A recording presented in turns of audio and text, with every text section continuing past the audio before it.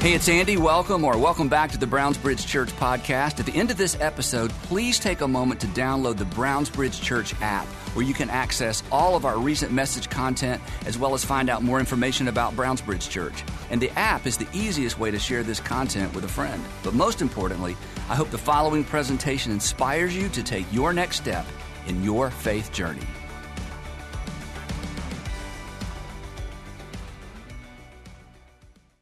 Well, we're wrapping up a series today called Once Upon a Land. And if you've missed the last couple of weeks, I want to kind of give you an idea of where we've been and where we're headed.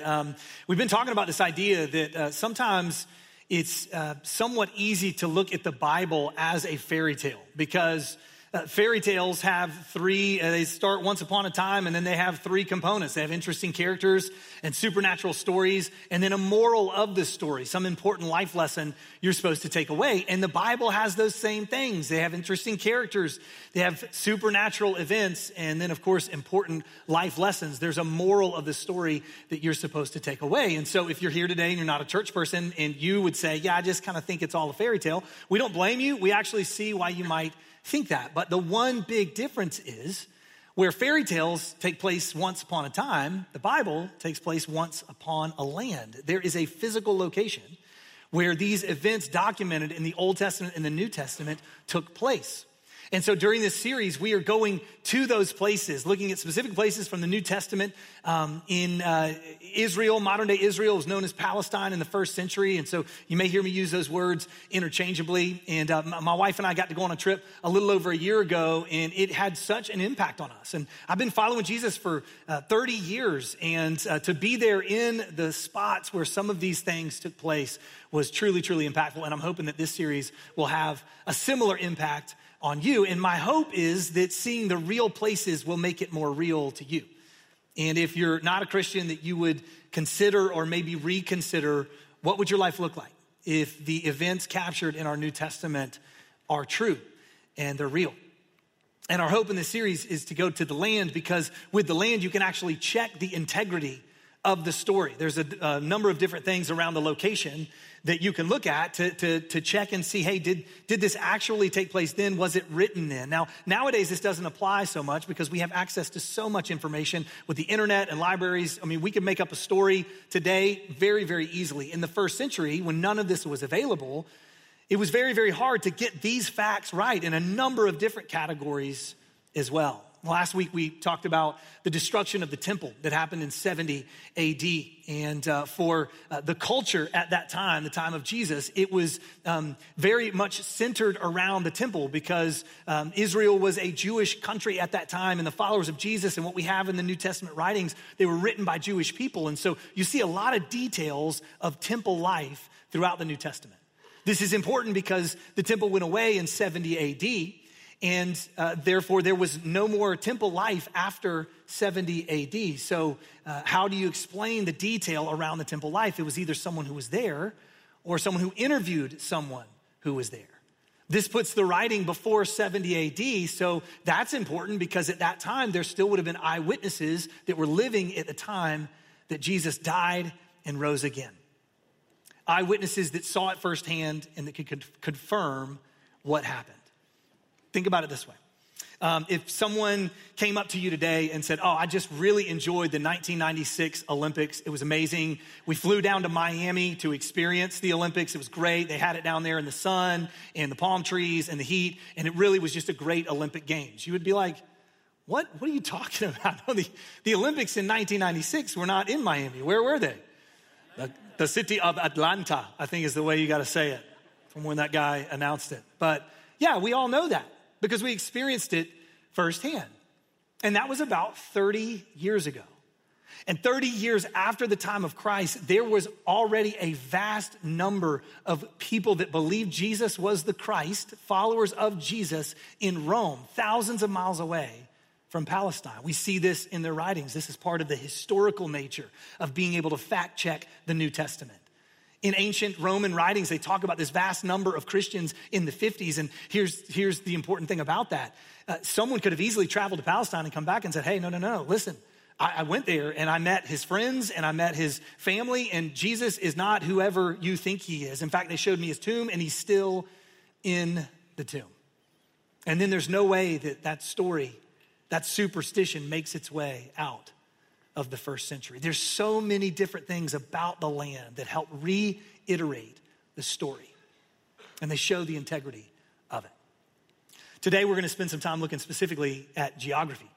Some of you all are like, okay, I'm ready to check out now. No, it's not gonna be more. I'm gonna try to make this as interesting as possible. But I said week one that the authors of the New Testament, they included a lot of details around geography that you just wouldn't have unless you lived in the land. I talked about how they always wrote that they were going up to Jerusalem, or they were going down to Jericho or down to Samaria. Even though they were traveling due north, they called it as going down to Samaria. And even though they were traveling south, they were going up to Jerusalem. They were describing their actual experience.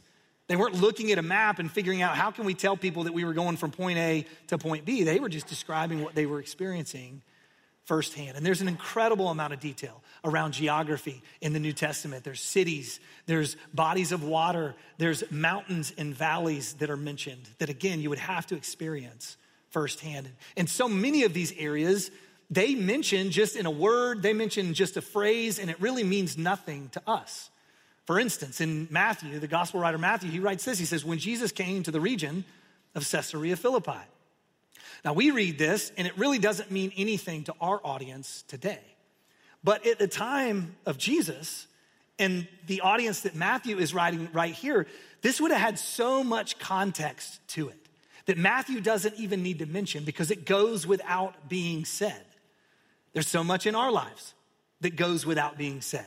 We use individual words or phrases that we don't have to unpack because we already know what each other means when we say it. Think about it this way. If someone comes up to you and they say they're going out to dinner and they're like, hey, we're going to go out, to Avalon or Halcyon or the Collection. They mention that to you. They don't need to say anything else. They don't need to explain it. They can just say, hey, we're going to go to Halcyon and get dinner. And you know exactly what they mean. You know exactly where they're going. But 1,000 years from now, 2,000 years from now, somebody's reading our journal and we wrote in it, I hopped on Georgia 400 and went to Halcyon. They'd be like, what in the world is Halcyon? And what is Georgia 400 that they hopped on? Like, what is that? Again, these are all phrases that we know and understand. And there's so much that goes without being said when we say them. We understand each other. Same thing for Matthew's audience in the first century. Caesarea Philippi means nothing to us, but to them, there is so much context around it. I want to dive into this today and give us a little bit of context around this. So we're going to start here as we've done every single week here at Browns Bridge Church. We're going to zoom out. And we're gonna go on a plane flight, about a 9-hour plane flight. Hopefully we get upgraded to Comfort Plus or Delta One, and we get some sleep on the flight. And we arrive in modern day Israel. We land in Tel Aviv, which is right here on the coast. And if you want some more geography lessons, last couple weeks we've touched on a lot of different things about this land, about the importance of this land. I would encourage you to go back and watch. Week one, we were right here on the Sea of Galilee. And looking at Capernaum, the city that Jesus lived in, and several other New Testament people lived there as well. Last week, we were just west of the Dead Sea over here in Jerusalem, in the south part of Israel. And today, we are going all the way to the northern part of Israel, right on the border of Lebanon up here and Syria over here to the right. And this is at the base of a pretty big mountain. It's a snow-capped mountain most of the year. It's called Mount Hermon. And in 333 BC, Alexander the Great was going through this territory. He was on his conquest and he was conquering different lands. And he comes through and he conquers this land. And his soldiers were going up some of these valleys, these rifts that come off the bottom of the mountain.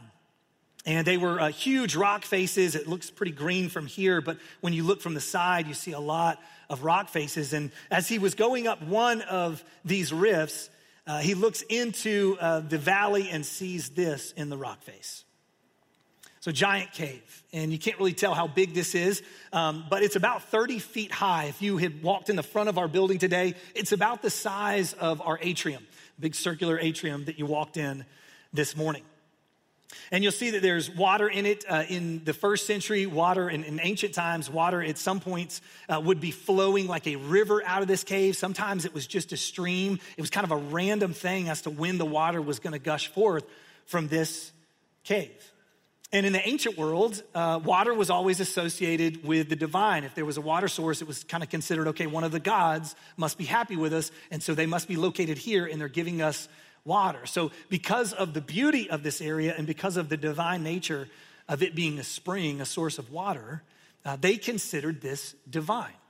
And I think we have another shot of this right here. This is, again, modern day. They've redirected the water source from the cave in modern times, so no water flows out of it anymore. But Alexander the Great comes through this area. They see this water source. They obviously start to camp there. And when he came into this area, he not only brought soldiers, he brought what? He brought Greek culture, right? He brought his culture with him. When they kind of took over, it was like, hey, we want things the way we want them. And so he brought the culture with him. And when you were in high school, you studied, Greek culture, maybe in grade school or in high school. What was famous about Greek culture? Gyros? Is that what you? Mythology, right? Greek mythology, the Greek gods, Hermes and Nike and Zeus. Alexander the Great brought all of that Greek mythology into this area, and because they considered this area divine, it became a center of worship to all the Greek gods. In fact, they named this city after the Greek god Pan. Greek god Pan was the god of the wild, the god of chaos. It's where we get our word panic or pandemonium. And so he ends up naming this place Panias after the Greek god Pan. And from 300 BC until today, if you go there today, it will be known in Greek as Panias, and the Hebrew translation of that is Banyas. So it's been known as that all of history except for when Jesus walked the earth. In about 4 BC, Herod the Great had a son named Philip who took over this area. He was ruling in this area, and he renamed the city. He renamed it with a double name. He wanted to pay homage to Caesar, so that's where he got Caesarea. And then he wanted to pay homage to himself. His name was Philip. He was a really humble guy, apparently. So he named it Caesarea Philippi. And it had that name from about 4 BC until 60 BC when it was renamed after Nero for just a couple years. And then it went back to being called Panias or Banyas ever since, which that's another interesting thing you look into. How did they get the name right? If they were writing the scripture accounts 100 years after the time of Christ, they would have called this place Panias. So that's a little bit of the background on this. So it became this center of Greek worship. In fact, the cave itself, they kept diving down to the bottom to see if they could find the bottom of the cave. They never could find it. So they end up kind of coming to the conclusion that, this must be an opening to the underworld. This is the gates to the underworld. And who was the Greek god of the underworld? Hades. So they nicknamed this cave right here, the gates of Hades. And during the years that followed, they built temples and they put up statues and put up idols, and it became this melting pot of pagan worship. Everybody had a spot. Everybody had a spot. In fact, there's some renderings of what it would have looked like in Jesus' time based on historical documents and based on some of the excavations in that area. This would be a temple to the Caesar Augustus at the time. This is the sanctuary of Pan, and this big cutout in the rock, they would have had a big tall statue of the Greek god Pan. He looks like, he's got these goat legs and then a human body. He looks like Mr. Tumnus from Chronicles of Narnia. If you've ever seen that, they would have had a statue of Mr. Tumnus right here. So this was the sanctuary to Pan. This was the temple of Zeus. Over here, they had the temple of the sacred goats. So even the goats had a place where they could be worshiped. And when the goats died, they would put them in the tomb of the sacred goats, which was right here against the wall. So just think for just a second. Think about this. Jesus brings his disciples here. All of Jesus' disciples were Jewish. They all had one thing that set ancient Judaism apart from every other belief in the world at that time was they were monotheistic. They believed in one God. They had a prayer that they would pray every single morning called the Shema. Hear, O Israel, the Lord your God, the Lord is one. Love the Lord your God with all your heart, soul, mind, and strength. They had one God. He was the creator of everything. Again, every other culture, every other religion was like multiple gods, like, one for this, one for that, one for this. And so when Jesus shows up and brings them here, this would have been a slap in the face. And I imagine some of them would have felt guilty or felt dirty. It would have been one of those moments that I'm sure you had this at some point in your life. Some of us in the room probably did. You could tell the story about it of when in high school or college that you went to that party or you went to that thing and you knew, you were like, I shouldn't be here. Like inside that voice in your head's like, I shouldn't be here. And you said to yourself, if my mom finds out I'm here, I am dead, you know? Don't have to worry about any other parties because I will not be here to experience them, you know? That's what was going through their mind in this moment. From Peter and James and John and Simon, they're thinking to themselves, goodness, if my mama finds out that I'm up here at Caesarea Philippi, but I'm following Jesus, like Jesus brought us out here. I was trying to think of a modern day example, and the closest thing I could think is if Jesus took us all right now and said, hey, come follow me, and like took us to the Strip in Vegas and like sat us down and was like, let me teach you some lessons. It'd be like, Jesus, why did you bring us here? I feel a little awkward right now. Some of us in the room are like, I actually really like Vegas, but you know, Vegas and Jesus at the same time. I don't know about that. The other thing to consider is that this was about a 3 or 4 day walk from Capernaum. Again, on the north shore of the Sea of Galilee, if that's where they walked from. If they walked from Jerusalem, it was probably a 5 or a 6 day walk. And this is no easy walk. When you drive in the land from Capernaum, you know, it's just up and down these mountains the whole way and rocky. It's not like there's an easy path. That means that Jesus was being real intentional. It wasn't like he just thought of this one day and said, oh, we can just have this lesson right now. He wasn't randomly choosing a location. It was a 3 or 4 day walk. And so they get up there and their legs are sore and their feet are sore. And they're in this place that again is like, can I look at this? I don't even know if I'm supposed to be here. They're probably wondering, why in the world, Jesus, have you brought us to this place? But Jesus has a specific point that he wants to drive home with his disciples. And it's an important one for us to see today. So with all of that backdrop, when Matthew says Jesus came to the region of Caesarea Philippi, that is what goes without being said.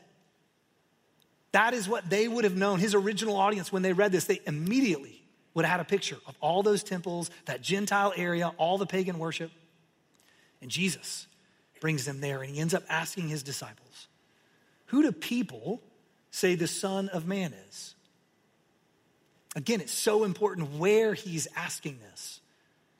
If he's in Jerusalem at the temple and he says, who do people say the Son of Man is? They would have been able to easily answer it. The Son of Man was an idea that was specifically Jewish. The Old Testament talks again and again about this human figure that will come and rescue us. They called him the Son of Man. So when Jesus says, who do people, just kind of left it out in the open. Who do people say that I am? And he's sitting in front of all these temples to all these different gods. It must have made the disciples uncomfortable. They might have been frustrated. It might have drawn out significant emotion in them.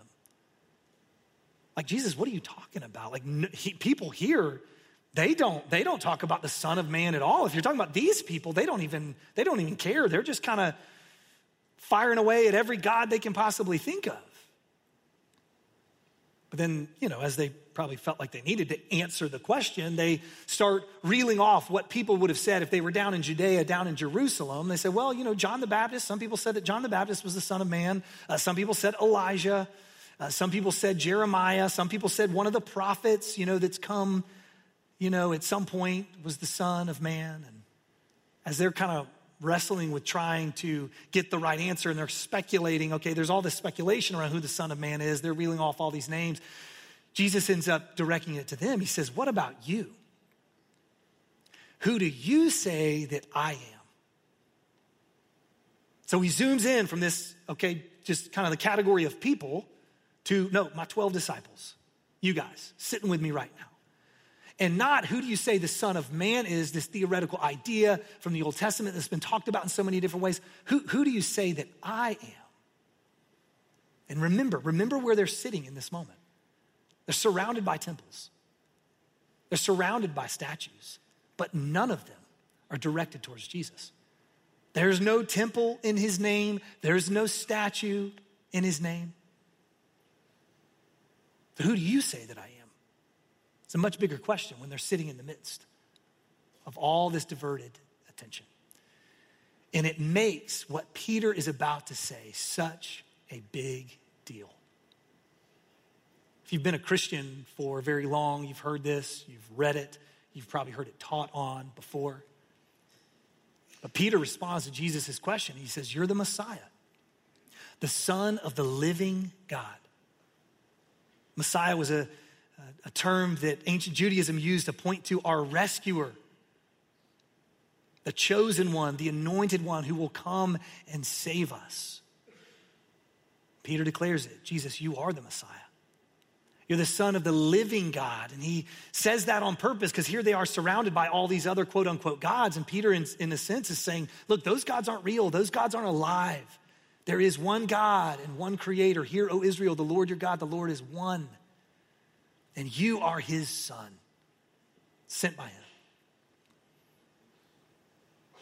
Jesus says, Peter, you're right, essentially. He says, you're right. Blessed are you, Simon, son of Jonah. And then he says that this wasn't revealed by human effort. You didn't work your way into this. It was simply God's grace that revealed this to you. And then he wraps up this interaction by saying, and I tell you that you are Peter. And on this rock, I will build my church. Remember that they're at the base of a massive rock, huge rock face. The cave is in the rock face. There's all these rock foundations that all these temples have been built on. And Jesus is saying, look, I don't need this rock.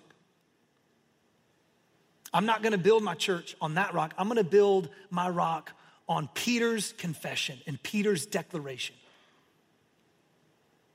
that I'm the Messiah, the Son of the living God. His disciples are probably thinking to themselves in that moment, how are you gonna build a building on that, Jesus? How are you gonna build a building on that? But Jesus didn't need a physical foundation because he wasn't building a physical building. When he says that I'm gonna build my church, he's not talking about what often comes to our mind. When we hear church, we often think of a building. We think of this building, or we think of the church that we grew up in, or we think of the church that we drive past when we're on our way to work. Also, when we think of church, we think of church problems potentially. If you're not a big fan of church, these definitely come to mind. Here's just a couple of them. Church, it's boring. It's not deep enough. I want it to be more spiritual. I want to hear something that makes me go,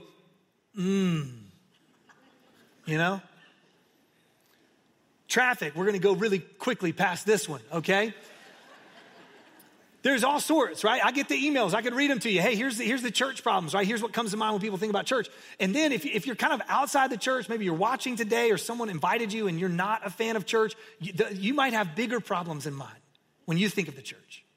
You may think of fame, the celebrity culture that gets built in churches. You may think of money, churches that raise a bunch of money. The church always wants my money. They're always talking about it. And then they end up spending it not on good, not to help people, but they end up spending it on lavish things and airplanes and all this stuff. You've seen the documentaries. You've seen, all the crazy stories out there. You think about that. Or you think about manipulation. The people in the church, they have some sort of power. And then instead of using that power for good, they use it to manipulate people that are underneath them. And for the people that are underneath them, they end up becoming victims because they're like, hey, I thought you were good and I thought you were leading me to a good place. I thought you had good intentions for me, but they didn't, and they manipulated or misused their power. This is not what Jesus was talking about when he said he was going to build his church. The Greek word actually means ekklesia, which means gathering or assembly or connection. Jesus was saying that the church he was going to build would be a connection of people that were following him as the Messiah, the Son of the living God. In the original tune that he played for his church, to say, this is what I want you to follow. This is what I want you to dance to move to go through life with. That original tune was one of love. It was one of respect. It was one of, hey, if you've got enemies in your life, you don't need to take revenge. You need to actually pray for them and love them. You need to care for the least of these. The people who society has shut out, find a way to care for them and love them. So much of what we see in the church nowadays is a departure from that original tune that Jesus played when he launched his church.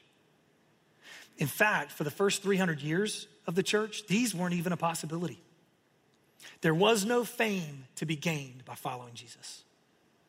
There was certainly no money to be had. In fact, a lot of people lost whatever possessions they had because of the persecution, the trials they went through. There was no power to manipulate, which makes it so extraordinary that the church during these 300 years continued to grow and multiply. And then in the early 300s, the most important person in the world, the most powerful person in the world, announced that he was a Christian.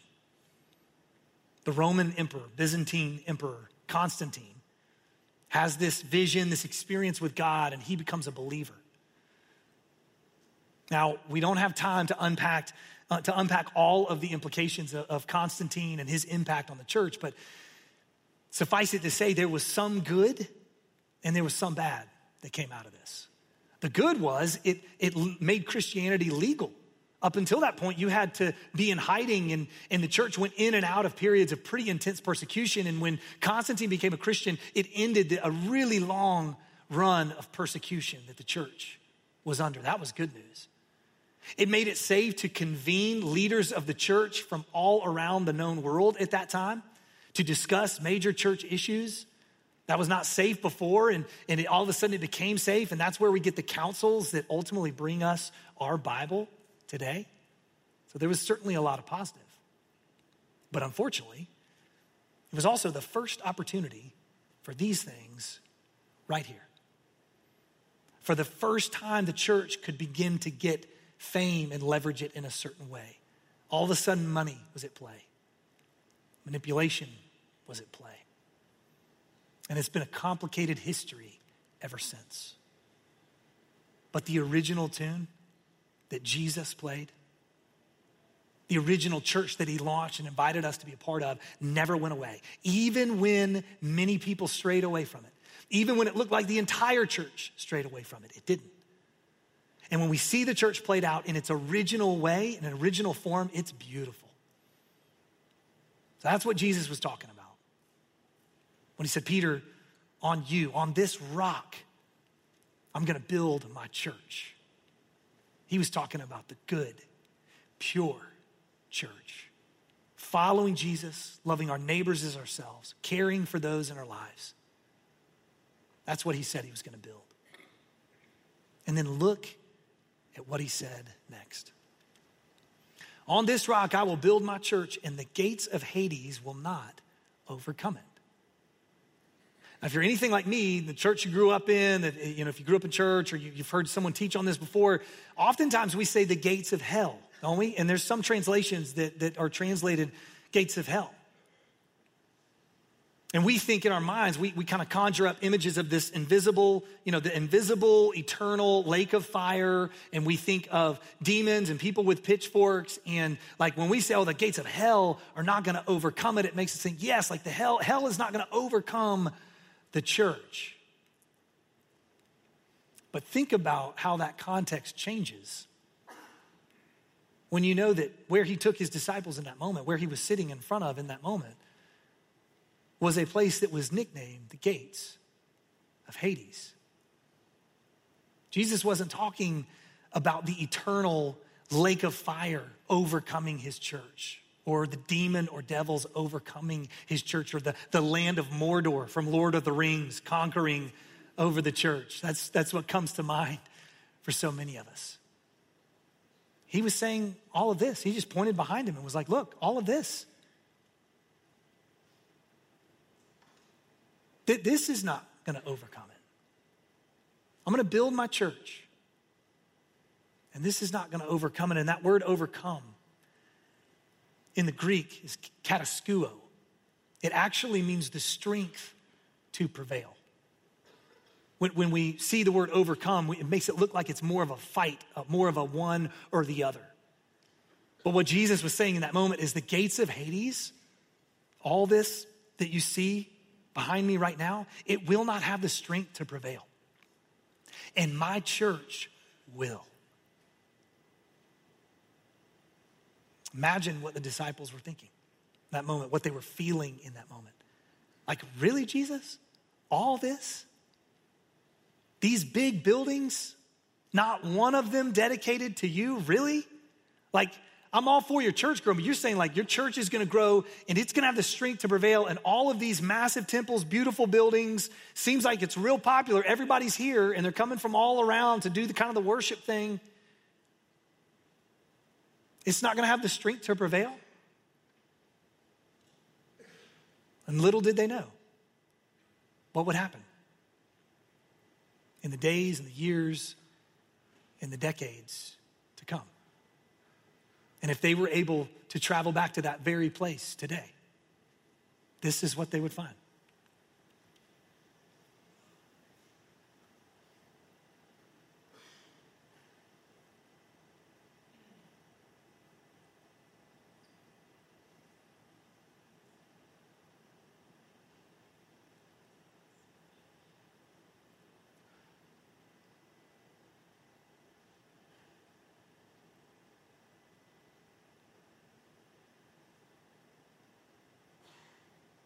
A random column, all that's left of the rubble of the various temples.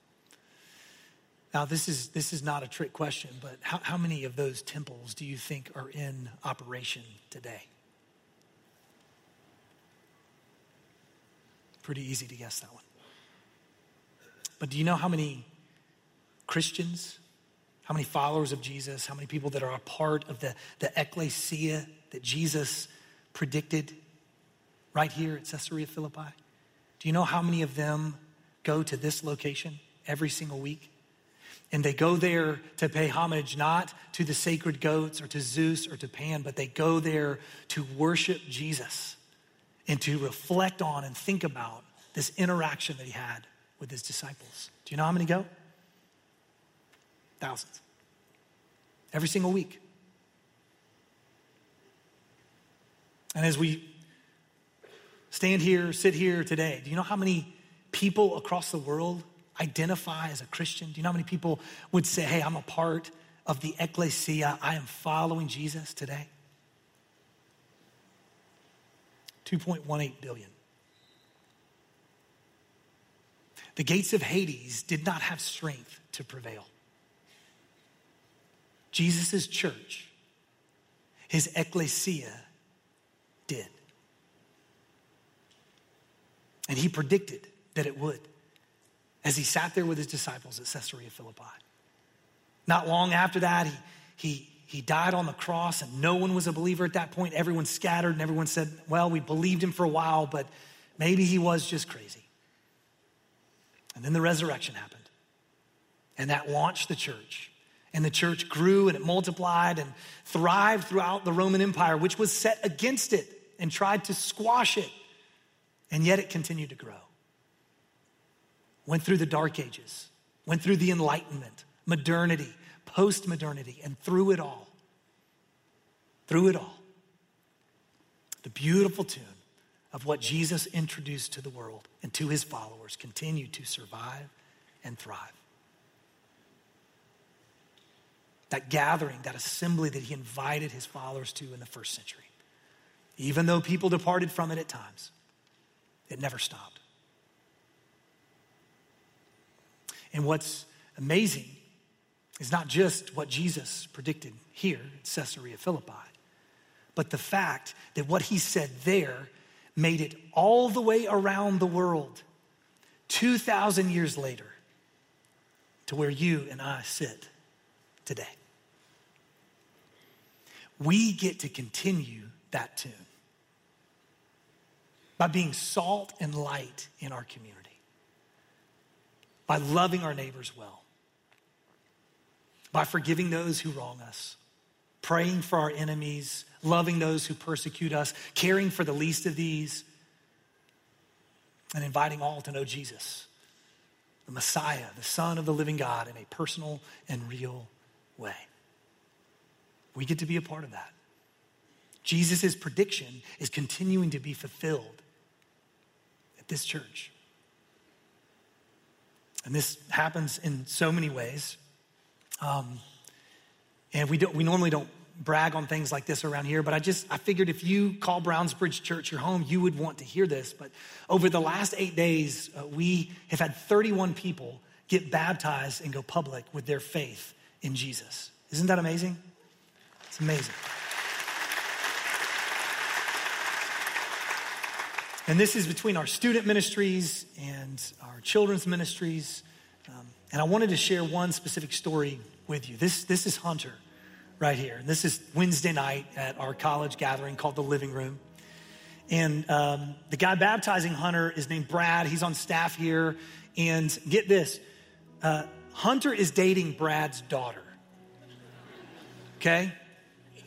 How many dads in here would love to baptize their daughter's son or their daughter's boyfriend? And how many of you would actually bring him back up out of the water? You know, that's more of the question, I think. Hunter lost his dad when he was 7 years old. And through his relationship with Brad's daughter, Haley, Brad has been able to be a father figure to Hunter. And then he got to be a part of this incredible step in Hunter's life Wednesday night. I wish that all of us could have been in there to experience it firsthand. But I wanted to read Hunter's story to you today. He said, before I placed my faith in Jesus, I was lost. I thought that no one could understand any of my pains or anxieties. After my dad passed when I was 7 years old, I felt that I had lost everything and placed anger on the Lord. For a long time, I had no faith or concept of life after death. Everyone always told me from a young age that my dad was in a better place. I didn't have a clue what that really meant. In high school, I found myself more lost than ever before. I worked at Chick-fil-A where two friends had invited me to dive at Brownsbridge Church. It's something we do for our high schoolers on Wednesday night. From there, I joined an Inside Out small group with a few school friends. Just a few weeks into a journey that I had no idea would even be possible, I was overwhelmed with the Holy Spirit and accepted Jesus as my Savior. Now, after placing my faith in Jesus, I have found peace in my earthly father's death. I now feel understood and fulfilled by Jesus. I no longer carry around overwhelming pain after accepting Jesus into my life.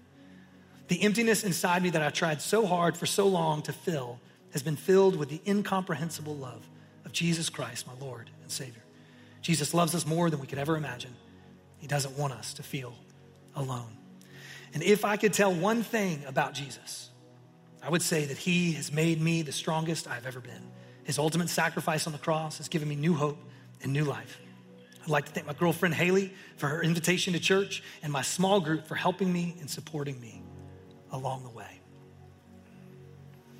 And that's just one story. It's just one story.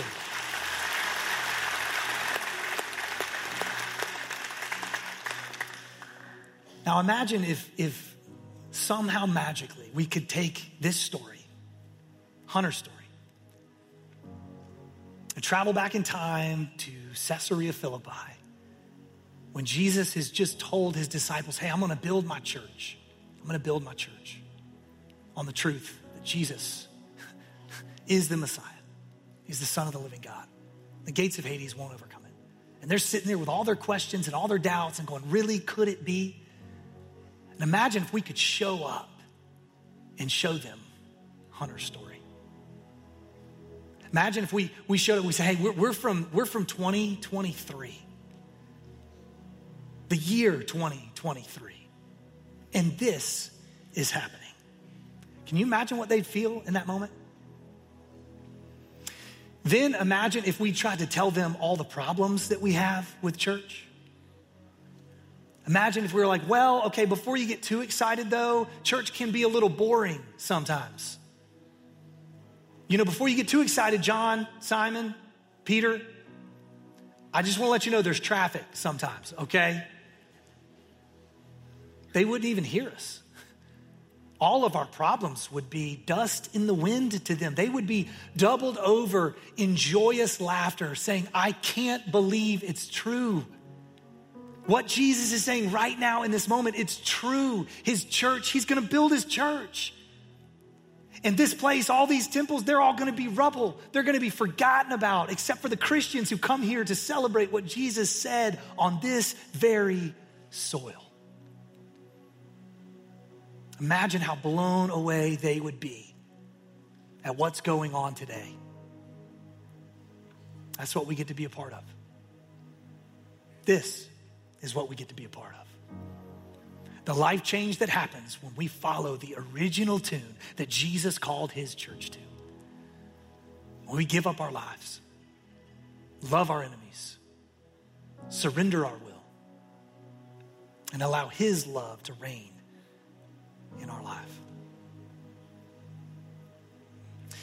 If you call Brownsbridge home, you're a follower of Jesus, and you're here and you serve and you give, I just want to say thank you. On behalf of Hunter, thank you. On behalf of the 30 other students and children and adults that got baptized over the last 8 days, thank you. Over the countless people whose lives will be changed in the years ahead, thank you.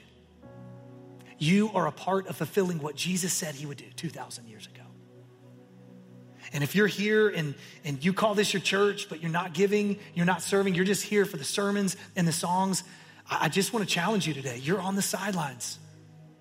You're missing out. You could be playing a unique role that only you could play. And I know you've got your excuses. I know you've got your reasons. Everybody's got things in their lives that they can point to. But I'm calling you today, step off the sidelines. Jesus didn't call his church, his followers, his ecclesia just to believe something. He called us to do something, to follow him with our lives. You have a role to play. Take a step today. And if you're not a Christian, someone invited you here today, watching online, this is the invitation. Once upon a land, Jesus of Nazareth lived, and he taught, and he loved, and he died and rose again to pay for the sins of the world. And he invited all men and women to follow him, to know God personally, to live a life of interaction with him. Not because of anything you've done or I've done, but by his grace alone, through faith in him alone. That's the invitation today. And I would just encourage you, if you've never trusted God, if you've never trusted Jesus as your personal Lord and Savior, make today the day. Make today the day that you look back and you go, you know what? That's when I made a decision. I'm leaving my old ways behind and I'm following Jesus with my life. When you do that, you get to experience firsthand what Jesus predicted to his disciples once upon a land. So what's God calling you to do today? What's he inviting you to do today? Let's pray together. Father, it's extraordinary to look back through the centuries